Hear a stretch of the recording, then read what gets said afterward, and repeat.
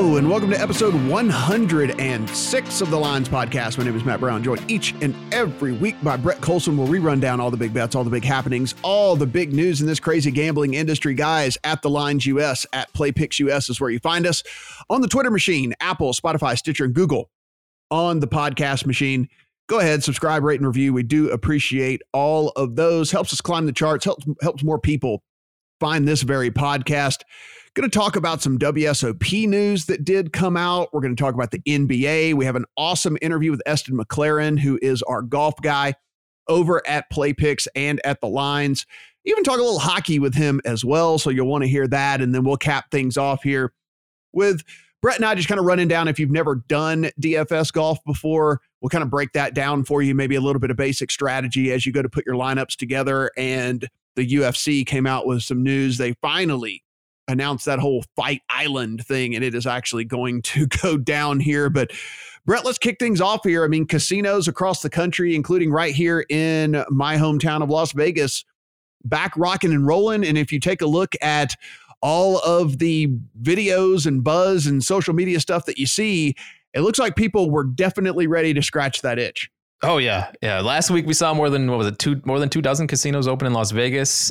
Each operator taking its own approach to the reopening, but as of right now, it looks like 50% occupancy is being allowed by the Gaming Control Board. Have you gotten out there and been inside yet? Because I'm curious what this looks like. I think I've seen like every other video poker and slot machine is turned off, and they have chairs removed in between slot machines. Table games have limited seating during this phase of the reopening. What have you seen so far? Yeah, and it really depends on where you go. Some places there's going to be plexiglass up at every gaming table you go to. Some people haven't taken that approach, but it's a different experience. But from the people that I've talked to who spent a bunch of time down there, they said it's not really all that bad. And there was actually a couple people that I was talking to who said, you know what, it's actually, I kind of like it. You're standing at a roulette table and you don't have some drunk asshole, like, breathing and spitting all over you and whatever and all that. Like, you got this little bit of room between you and that guy and all that. And so gotten some pretty decent responses from those. One of the things that, obviously we talk about poker here, and we'll talk about the World Series here in just a second, but, we talk about poker here on this podcast. 5-handed poker tables are what's going on out there right now. Only a few rooms open. Venetian, South Point, Golden Nugget are open. The Orleans is open, but that's about it right now. Aria did not open their poker room. That casino hasn't even opened yet. No poker over at Bellagio quite yet, but there were wait lists of like 40 and 50 people, Brett, like to getting ready to sit down and play 5-handed poker. So if we were wondering whether people were going to make it back to the poker tables or not, at least in Las Vegas and at least early here, the answer is yes. Yeah, I saw those lists. Really not surprised. I mean, we have been kind of hunkered down here for a while. So yeah, with things reopening, I'm not surprised at all to see this amount of people crowding into casinos and the poker rooms especially. We saw like a mini boom here with online poker while this has all been going on. So I'm sure people have that itch to just sit down at a poker table, feel the cards, feel the chips again. And so I'm happy to see that it has gone well so far and these poker rooms are filling up.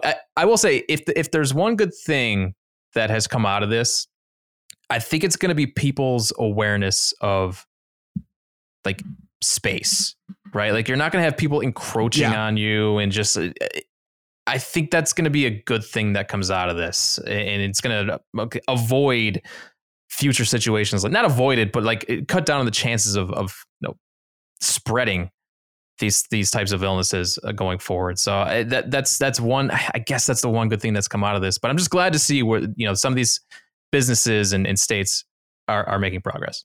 Yeah. And I mean, from a poker standpoint, you and I both know, I mean, look, 5-handed is actually fairly good for someone if they know what they're doing. Like, if they're good poker players, more hands per hour and playing people who are definitely not used to playing short-handed poker and being able to take advantage of that situation. I bet you there are some people who over the last week or so here have really, really cleaned up, because playing 5-handed is completely different than playing 9-handed, and the aggression level and getting in that many more hands and stuff.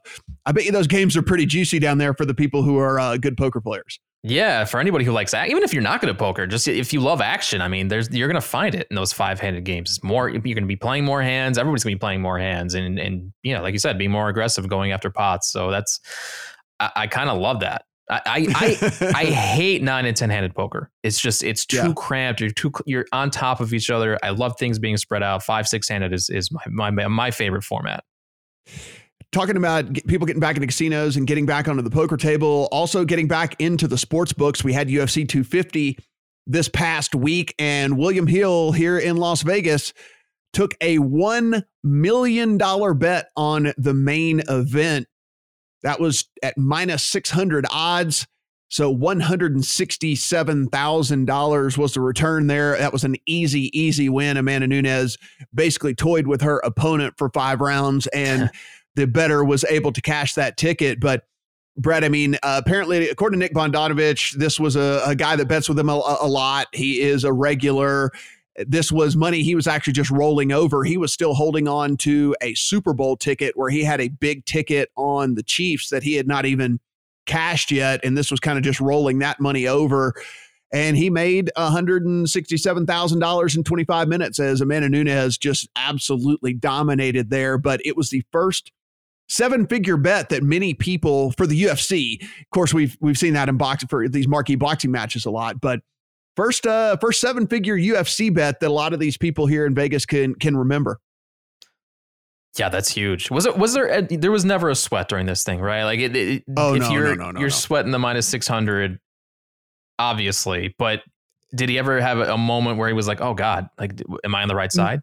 No, not at all. Amanda Nunes is the greatest female UFC fighter of all time, and she proved it yet again on Saturday, making easy work. I'm talking easy work of her opponent in that one. And, it's one of those things where for me, I would, from a men's standpoint in MMA, where there are a lot more finishes, especially finishes by knockout, I don't know if I could ever feel comfortable putting up that type of money at those type of odds. It just would not be something that I would feel good about. But in women's MMA, and especially with someone as dominant as Amanda Nunes, like I tweeted this afterwards, if I had $1 million to bet, Amanda Nunes would be the one fighter that I would bet $1 million on at minus 600 odds, because that's just how much better she is than everyone in the sport right now. And so, obviously I'm not liquid $1 million cash to go put down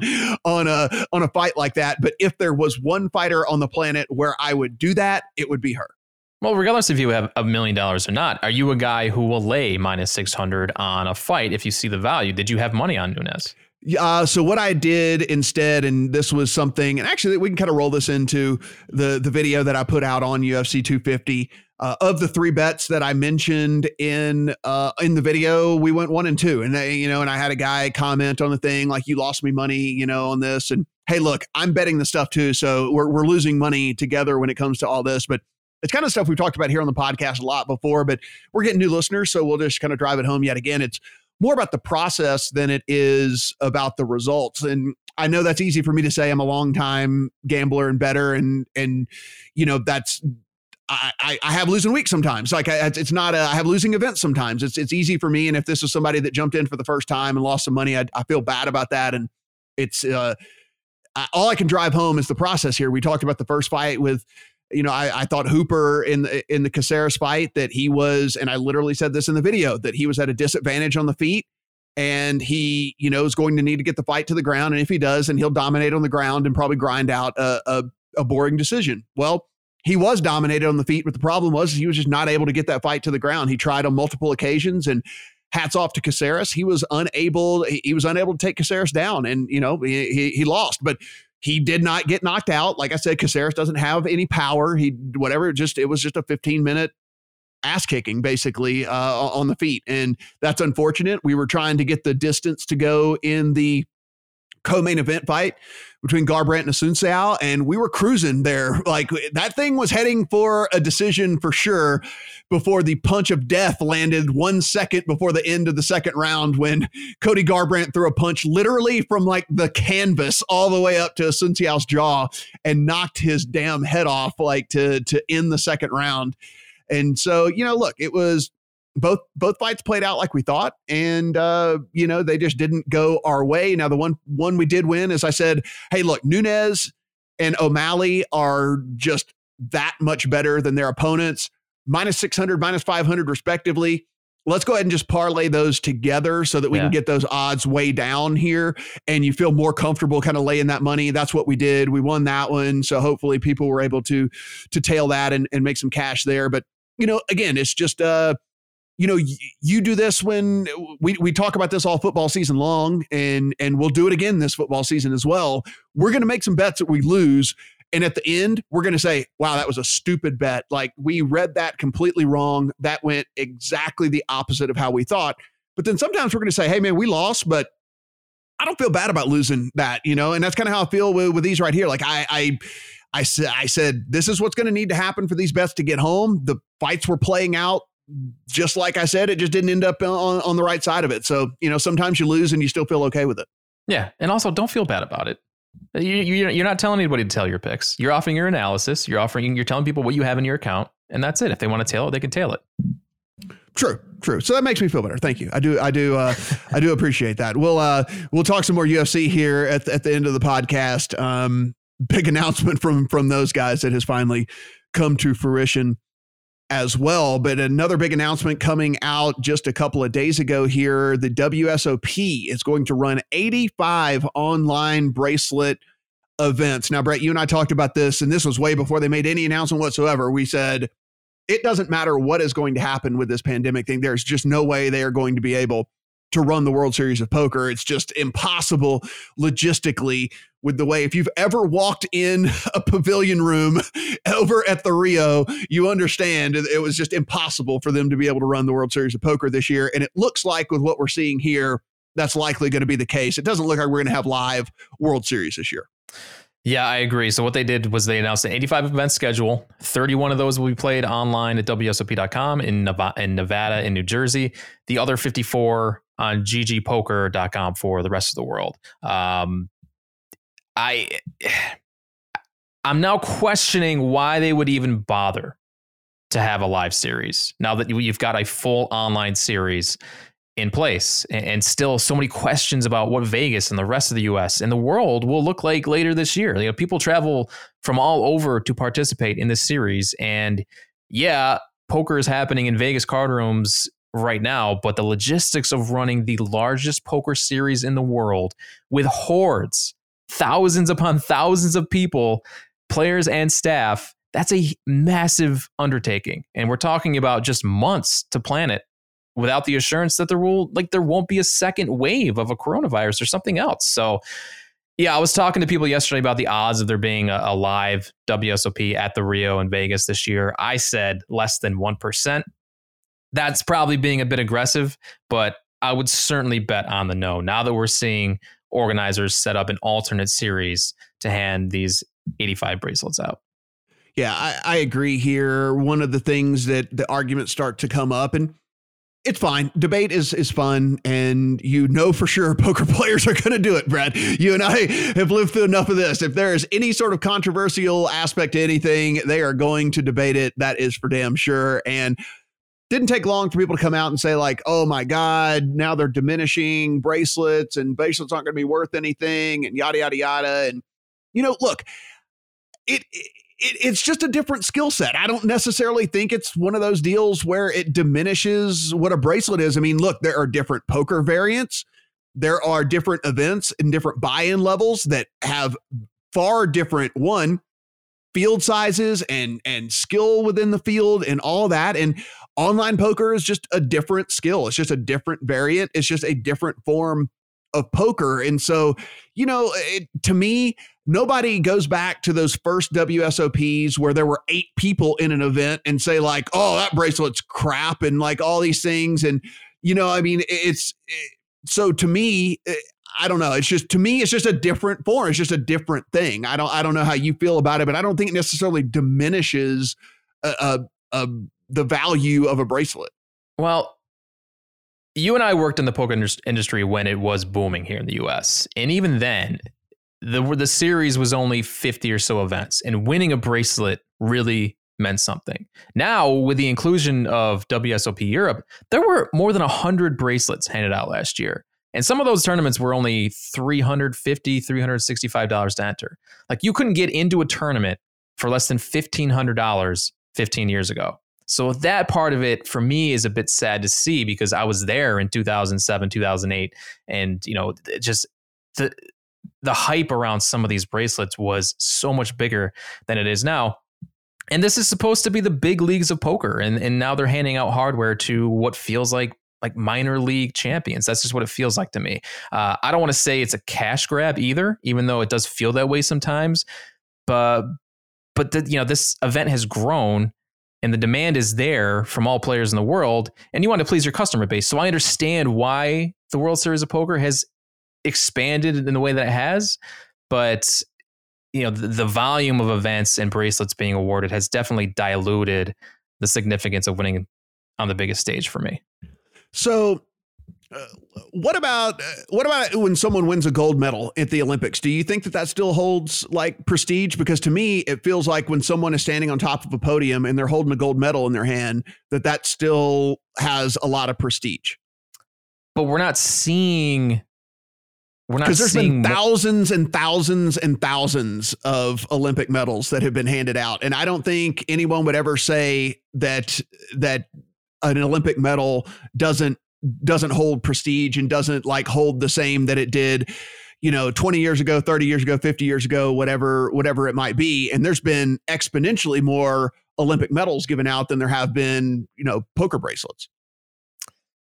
That's true. But I guess if you take swimming, for example, if you keep adding different kinds of strokes to like the list of events, if you go from what are there 4 strokes right now, 5, you add like 10 more, then I guess, and you just have the same people winning the same things, I guess that would be a problem for me. But poker's just different because it's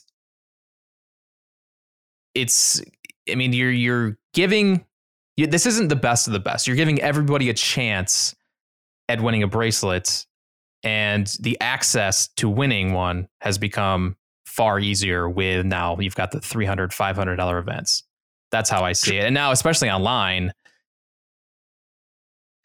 I think I saw that they're only doing No Limit Hold'em and PLO in these 85 events. Well, maybe it's just the 35 on WSOP.com, but I have a problem with that because the WSOP for me is all about the so many different variants of poker and stuff you don't see all year round. The horse, the pot limit, well, you see the pot limit Omaha, but just the different variants of poker that you don't see year round.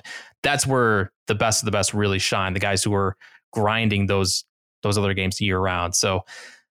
Yeah, it's we've been talking about this for a long time. Just the diminishing of the value of the bracelet, and it just as they add more events every year, that's just kind of how I feel about it. Yeah, I mean, I guess to me, it's just kind of the natural evolution of the game itself, because we talked about poker was heading down a self-destructive road during the poker boom, where every single thing had to be a massively high buy-in, and the barrier to entry was really not there.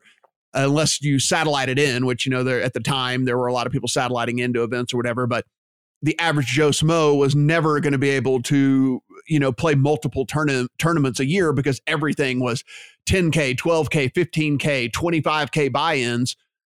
And, the evolution of just the industry, I think, has gotten to where, that's not feasible anymore. There are more people playing, but at smaller stakes. And, I don't know. I feel like that's probably just kind of how things had to move and how they gradually just kind of ended up there, because the other path was not going to be successful and was not going to be fruitful. And at the end of the day, people say this all the time, and you did not acknowledge this in your take, but it's still a business, right? I mean, like Right. people look like the World Series of Poker there is like some sort of friggin' charity event, but it's not, right? It's like a business. Like people have jobs and they're trying to make money and all that. And so, you do have to cater to a larger customer base sometimes in order to make some money and to turn a profit, and I know that poker players are going to listen to this, and you know what? Yeah, I'll say it. Y'all are the most selfish people on the face of the planet. You do not care about anything else other than what is best for you.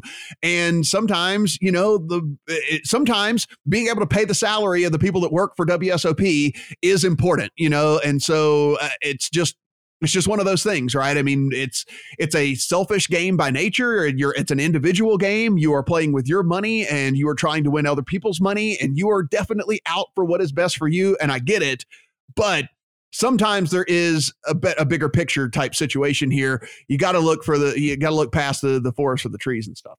What we do know is that live poker continues to thrive. I can only imagine if there is no live series in 2020, it is going to be so big in 2021. Oh, yeah. It is going to be massive. So at least we have that to look forward to if we don't have a series. And if they're going to have partnerships with these international sites and stuff like already, I mean, like you're saying, hell, man, go ahead and start running satellites to 2021 now. Oh, yeah. I mean, like you remember in the heyday when Stars and Full Tilt and Party Poker was sending, hundreds and hundreds and hundreds of people to the World Series. They were running main event satellites basically year round. I mean, like literally, like you could play in a main event satellite like year round, and they were qualifying people left and right all the time. Let's go ahead and start doing that now, man. I think that would be cool. I'm in. Yeah, I love that idea.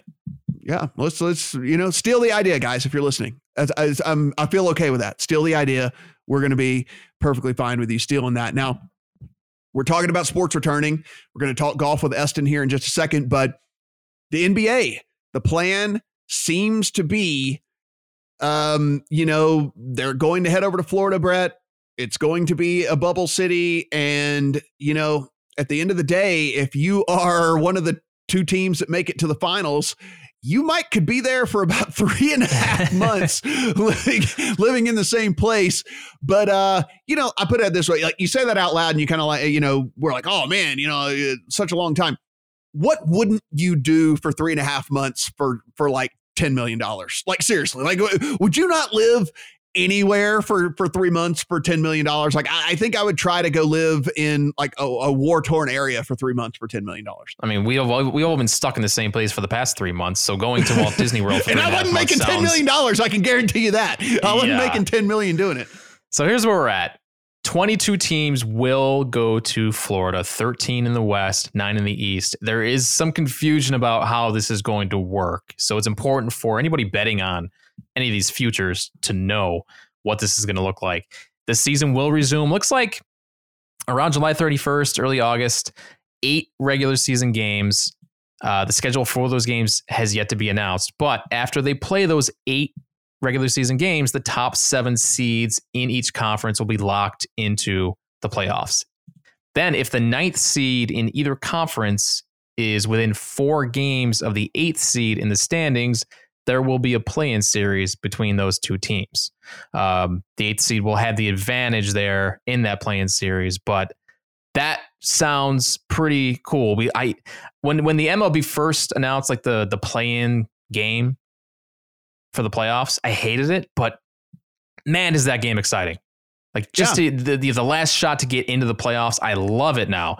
And according to our guy, Nate Weitzer over at PlayPicks and the Lines, there is a better than a 90% chance of a play-in series happening in the West, which is pretty cool just because of how tight things are there between the 8 and 9 seeds. Far less likely to happen in the East. Washington's a ways behind Orlando and Brooklyn in the standings. But yeah, that's where we stand right now. Most of the books have posted yes, no's on whether teams will make the playoffs. So if you are into the NBA and ready to start betting, I highly recommend going and looking at those odds at DraftKings and FanDuel and MGM and some of the other books.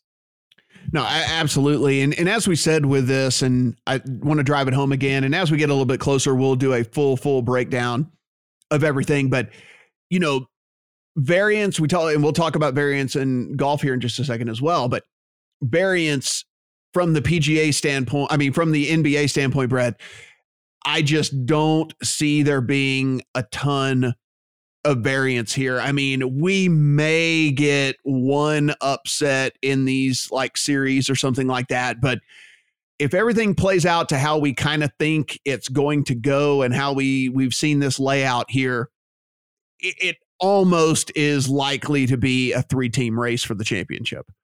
Yeah, I mean, you're going to see more variance than usual just because you're not going to have a home field or a home court advantage for the higher seeds. You're all going to be playing at the same place. So I guess if you look at it that way, there's more variance than usual, but you're right. I mean, compared to baseball or hockey, these are still the best players in the league playing for the Lakers and the Clippers and the Bucks, and they are going to have that built-in advantage, and the odds reflect that, as we've seen. So I would love to see one of these long shots come through. You and me both. I think it'd be fun. Yeah, I think it'd be fun because we don't see it very often. I guess the Raptors last year certainly were as close as we've gotten in a while. But I would love to see a team like I don't know, the Grizzlies just like appear out of nowhere and just upset. It would just be amazing. Like because we don't really know what's going to happen. These guys haven't been playing basketball in months, so I think that would make for some entertaining basketball. The return of the PGA is here. We could not be more excited about it. Lots of content over at the Lines and at PlayPicks. We'll have some videos on the YouTube page as well. But we were able to sit down with our lead golf analyst over at the Lines and PlayPicks, Eston McLaren, talk a little bit about what's going to go down there at the Charles Schwab. So here is Eston. Now join us here on the pod, Eston McLaren. You can find him on Twitter at Eston McLaren. He's a lead golf analyst for us here at the Lines and PlayPicks, associate editor at Sportsbook Wire, contributor over at Golf Week and USA Today as well. So big resume there for Eston. Glad to have you here on the podcast, buddy, as we head into the return of the PGA Tour. Thanks. Yes, very happy to be on. How are you guys doing?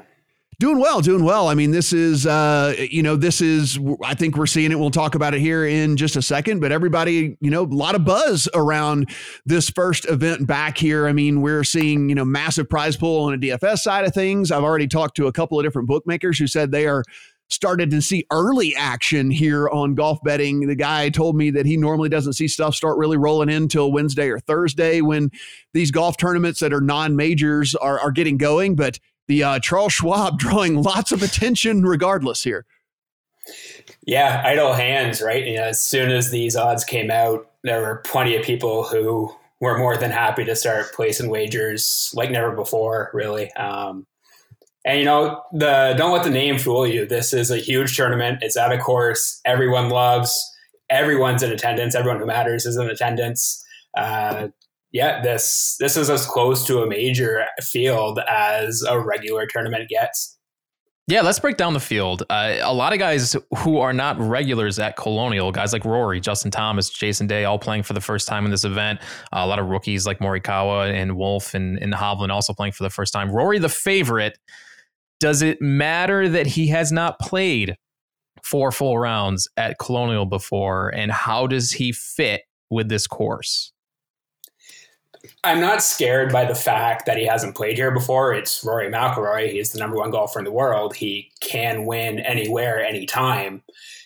The course isn't the best fit, though. The putting matters at this venue more than normal. Everyone knows Rory's putter comes and goes. Obviously, he's skilled enough in every other area that he makes up for that and can certainly do that this week. He was probably the second best guy in that foursome for the TaylorMade event. Maybe Fowler was a little bit better. Rory obviously hit that shot to win it on the playoff. So yeah, can Rory McIlroy win? Certainly. This probably isn't the best course for him. It's a shorter venue. He doesn't have that advantage he has on the longer ones where he can just outdrive everybody by 10, 20 yards. It's going to come down to the putter. It could be strong enough for him and it could not. So the value is not there to take a chance on him this week. There are other guys I like a whole lot more. Oh my God, if putting matters, then I have no idea what to do with this event. Well, I mean, that's what we should get into right now. I mean, like, you know, what are you looking for in a golfer this week? I mean, we've fallen in love, especially with a lot of these courses now, with the Bombers. And this it looks like that this isn't necessarily shaping up to be one of those courses that you need to be a bomber here. So are you kind of looking at some of these guys that maybe are a little bit off of the radar, a little bit more to the casual person, because you understand how to go and attack this course? And, you know, frankly, maybe there's a lot of variance involved in this first tournament back with guys that are, you know, haven't been playing competitive golf for quite some time. Yes. Obviously, we're in such an unprecedented area that there's so many ways you can look at this, and everyone's going to have their certain inside line of what they believe can win. There's a lot of winners here. Maybe that's going to pull through. Maybe it's going to be the underdogs who haven't won, the long shots who, without fans on the course, that's going to allow them to get that first win. I'm trusting in putters this week, guys who over the course of their careers, or at least extended periods of time, have gotten it down with the putter. They're going to be reliable to me coming off of that 3-month-long break. And that's what I'm looking for. Guys are going to be good enough to drive it. Everyone's going to have some rust and some mistakes, I think. I'm looking at putters and guys who can recover from those mistakes, which we'll probably see a little bit more of this week. So looking at some of the data here sent over from DraftKings Sportsbook, Jordan Spieth, Brooks Koepka, the two most popular outright bets by handle so far. I'd love to get your thoughts on these two. You mentioned putting. I mean, Jordan historically has been one of the better putters on tour, and he's had success here. He profiles extremely well for this course, but his inconsistency has dropped him to number 56 in the world. He is the 16th favorite on the board this week at plus 4,600. Is he on your radar, worth a flyer as a long shot? Absolutely. The odds are right for him this week. The last 3 years or so, he has struggled, but those struggles have come with the driver. He doesn't really need it that much at this course. He can use irons or 3-wood off the tee to play a little bit safer. And yes, throughout his struggles, when he has played well for at least 2 or 3 rounds in those events, it's because he has putted just so much better than anybody else. He can do that here. He has done that here. He has 4 top 10s in his last 5 visits. This is the course for Jordan Spieth, and the odds are plenty high enough for me to be taking a chance. And then a guy like Brooks, who typically only shows up for majors and the results speak for themselves. But this kind of has, like you said, a mini major feel to it with so much hype on the return of golf. What do you expect from Brooks this week? He's 25-1 to win the event at DraftKings. Brooks is a guy that people like us who talk about the game and analyze it on this level look at him. Yeah, he gears himself up and no one seems to self-motivate better than Brooks Koepka.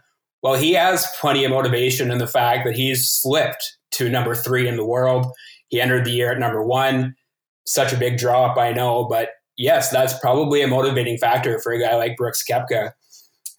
He has a runner-up finish here, not an extensive course history by any means, but a positive result at the very least. Yeah, he has to be a favorite. He had that knee injury, didn't play well early in the year. Well, you know what heals knee injury? 3 months of not playing competitive golf. So we're looking here at a millionaire maker for a non-major. I mean, we saw this last week in MMA when it was kind of the only game in town, and there was a millionaire maker in MMA, which has never happened over at DraftKings. And here we are, a millionaire maker in a non-major event here. How are you attacking this? And who are some guys you mentioned you like putters for this particular course? Who are some guys that you really have your eye on and probably will have a decent amount of exposure to come Thursday? Well, we talked about Jordan Spieth already. He's a name that I'm just really excited to see what that ownership for him is like, because as we talked about, he's a public figure. Everyone knows him. So everybody signing up for DraftKings for this millionaire maker are probably going to be looking at Jordan Spieth. But the sharps who do this week in and week out, they're familiar with Spieth's struggles. And they've kind of been off of him. Are they still going to be sour on him at a course where he's dominated before? I'm not sure. So maybe he has that high ownership, but he doesn't have all the sharps on him, and maybe that's the advantage. But if we were looking down a little bit farther for putters, Patrick Rogers is a guy I like. He's missed the cut here twice in 2018 and 2017, but he's a very good putter, especially on these bentgrass greens.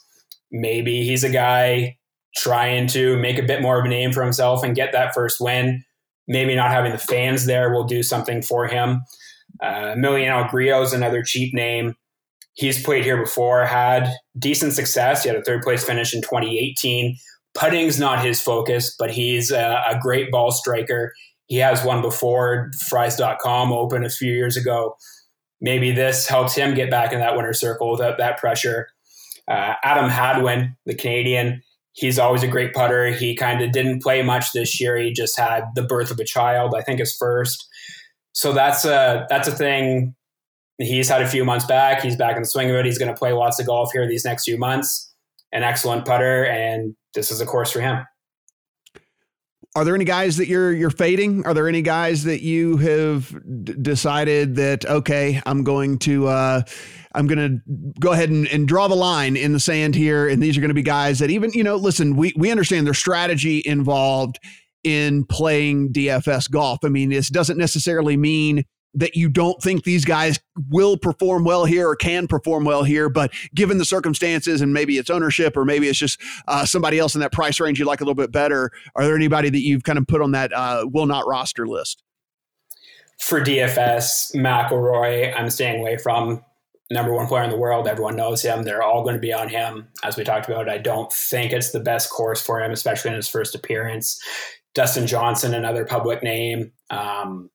We saw him at that TaylorMade event as well. People know about him. He's an American favorite, obviously. I think Koepka might be kind of the best of that top group from an ownership perspective. He did have those struggles. Everyone thinks that he only gears up for majors. Well, this is close to a major. Maybe that's an edge that not everyone's going to attack, and they're going to look at those missed cuts and the struggles earlier this year. So hopefully he's that guy from that tier who you can really zone in on, and you get him like a guy like him. If you get him 5% lower than you normally get, that's a huge advantage, right? Yeah, and we talk about ownership a lot with these massive DraftKings fields. I saw a stat today that the past few Millie Maker winners all had at least one golfer that had like less than 3% ownership. Who's the one guy who you think will fall into that category that you really like this week? Kevin Kisner.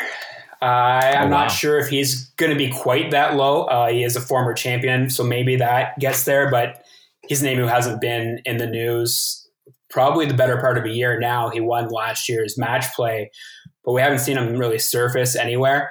I'm not sure if he's going to be that 3%. This is a great course for him too, though. Yeah. This is a course he's had success. He's another great putter, especially on this surface.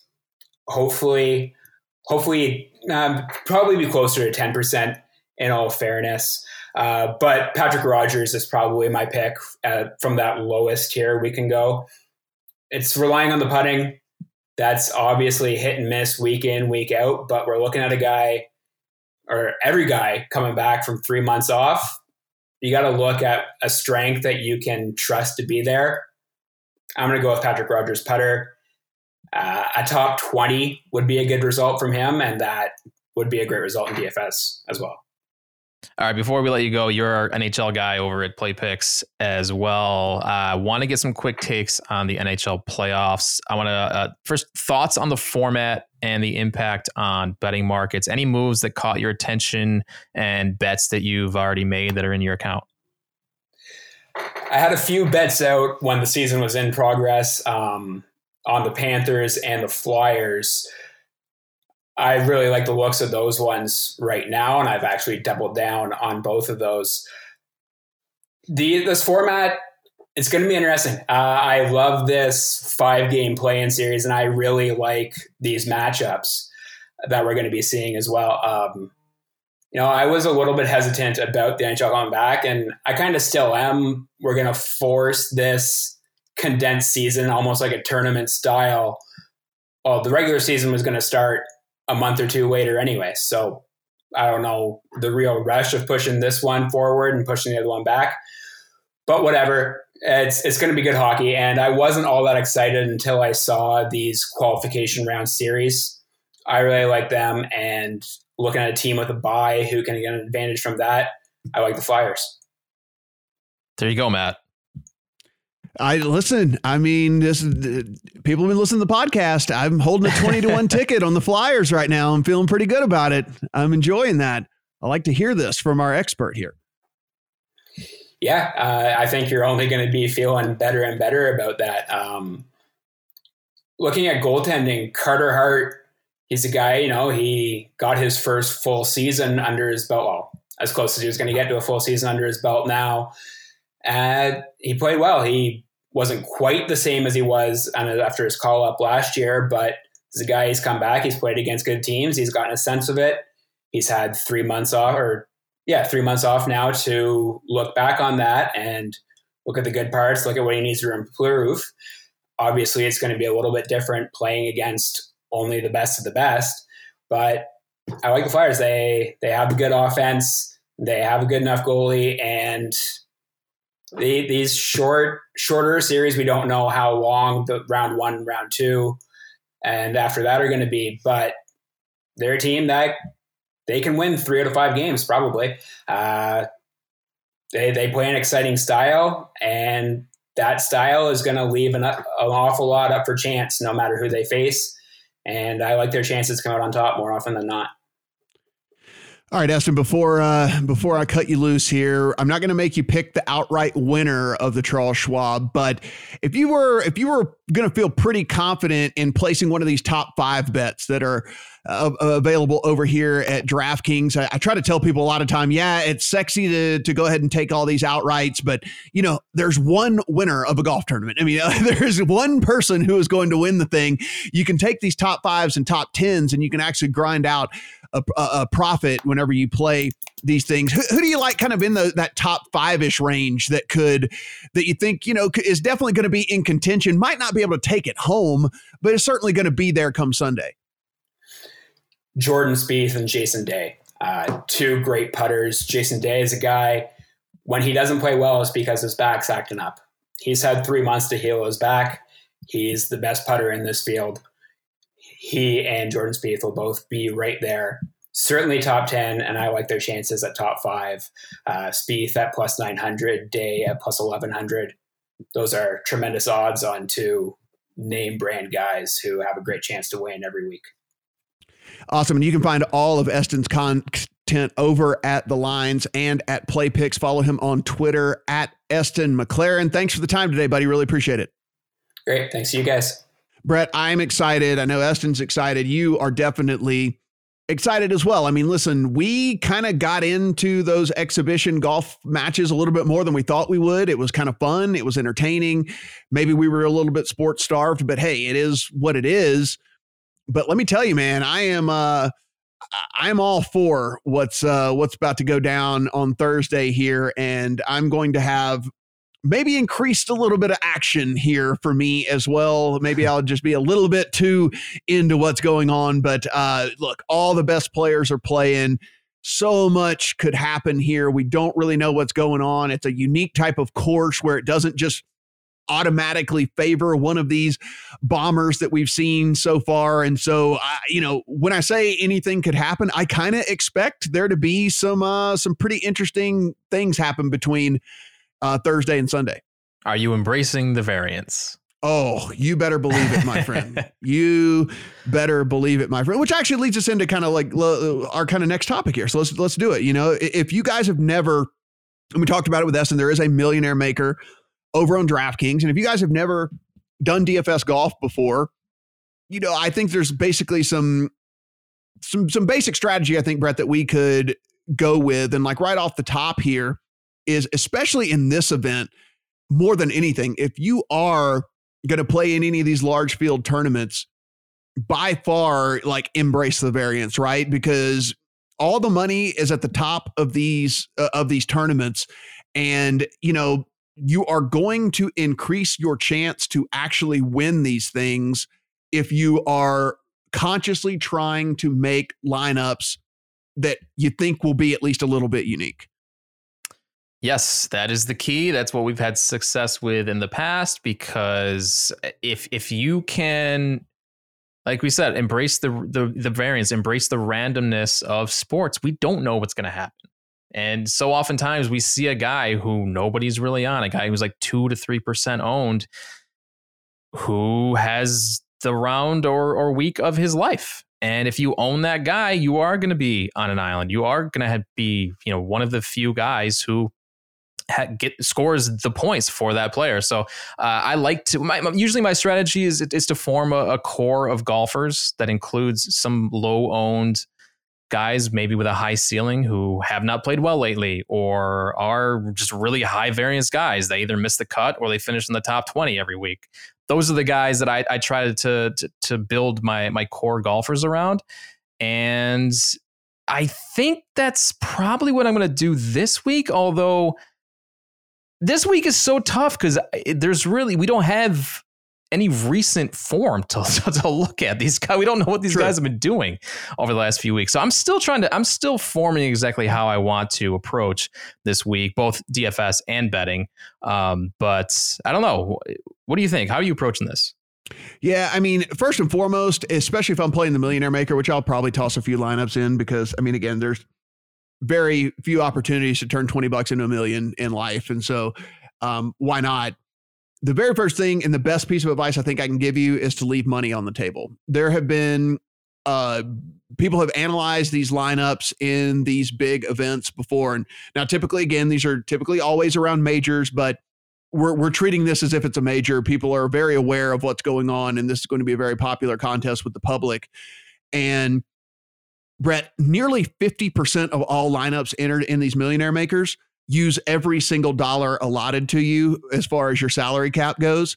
And so even leaving 100 makes your lineup unique from half the field. But the more you start leaving on the table, the more likelihood that your lineup is going to be unique. And if you can get into that where you're leaving, 1,500 to 1,800 on that table and getting close to like 48K as your salary cap as opposed to the 50, now you've moved into where like only 3 to 5% of all lineups are constructed in that form, in that fashion. And again, it might not be the absolute most optimal lineup, but you are increasing your chance of winning this thing and winning $1 million outright.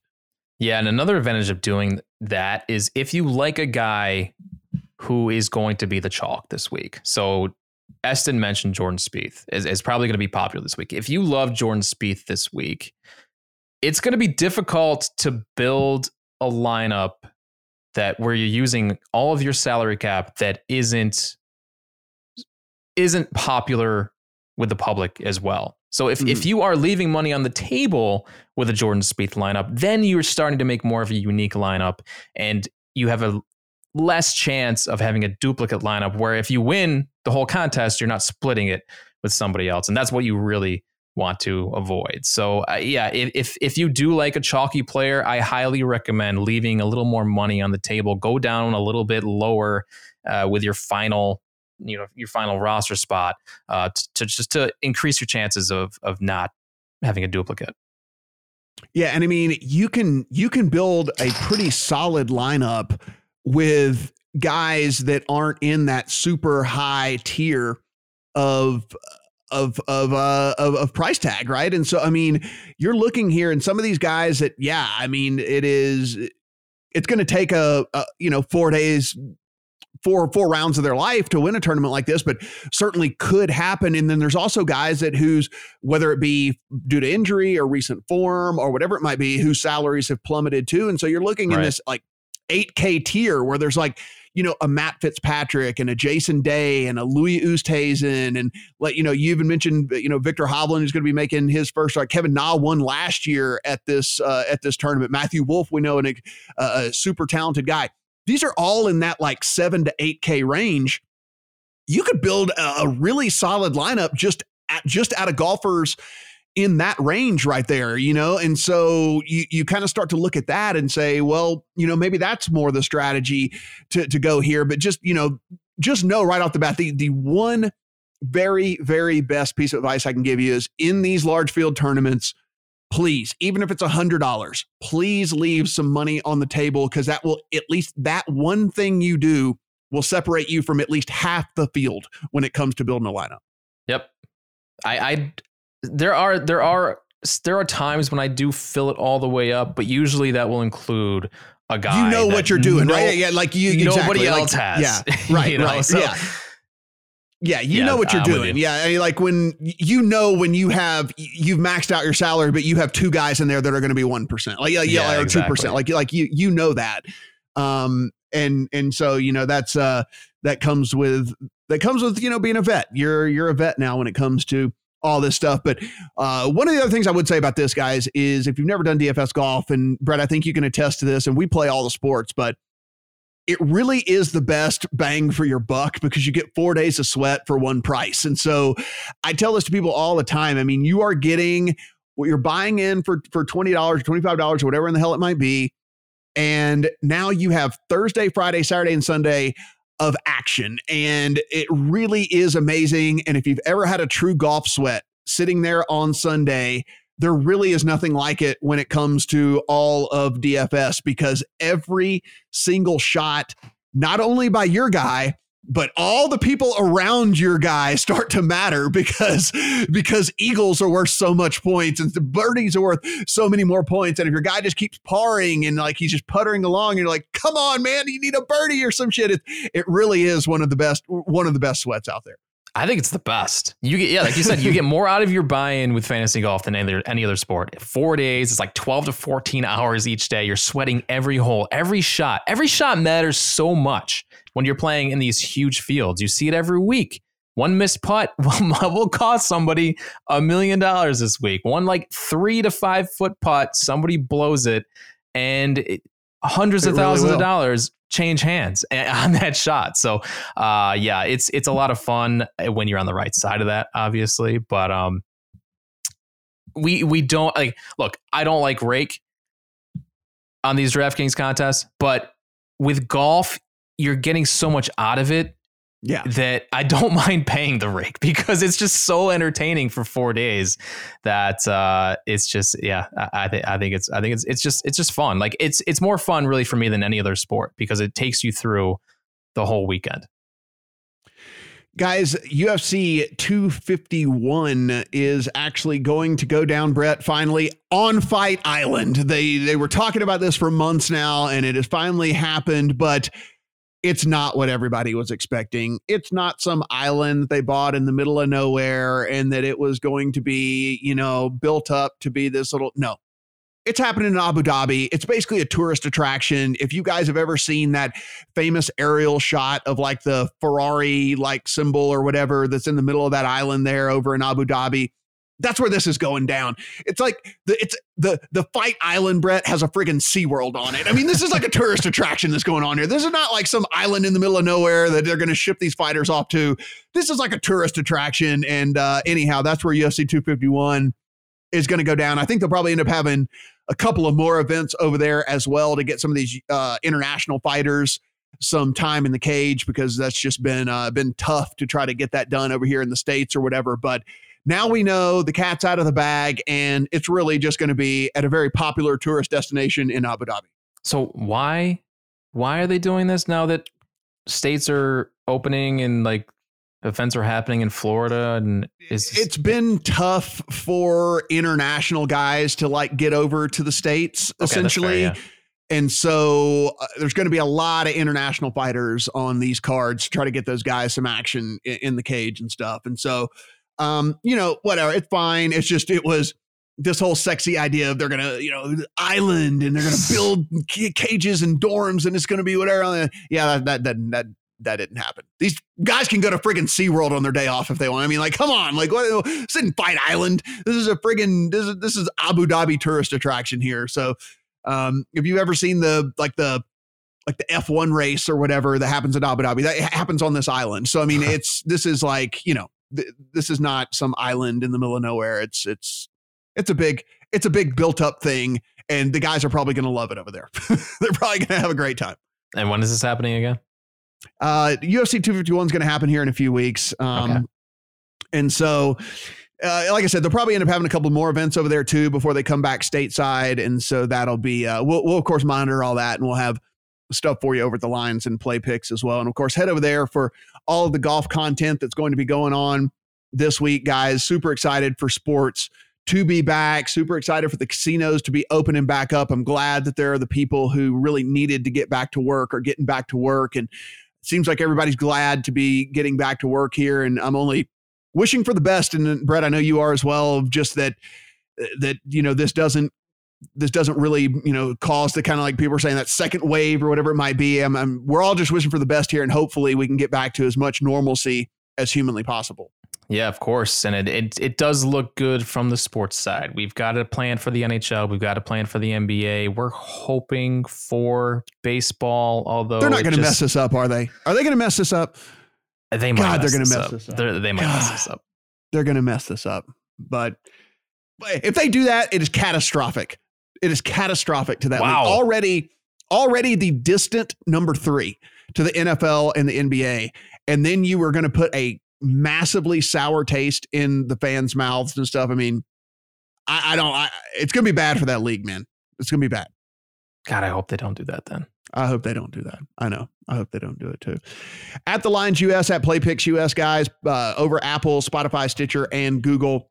Subscribe, rate, and review. Help us out. We really do appreciate all of those. And of course, if you guys ever want to hit us up on Twitter, at Matt Brown M2, at Brett Colson, if you got a topic you want us to talk about, something you want us to hit on, if you have anybody you find interesting that you would like us to interview, whatever it might be, hit us up on that. We will try to make it happen because we're here to give you guys what you want. So be sure and do that. And again, if you're in one of the new states, Colorado, all these new states that have opened up, and you are looking to get the very best sign-up bonuses you can possibly get, head to the Lines as well, because we're going to give you free money or match bets or whatever it might be. There's all kinds of craziness going on. They're competing for your business. So be sure to take advantage of all of that as well. Don't just go in there and take whatever generic offer they're going to give you. We have the best stuff over there at the Lines. For Brett, I'm Matt. Talk to you guys next week.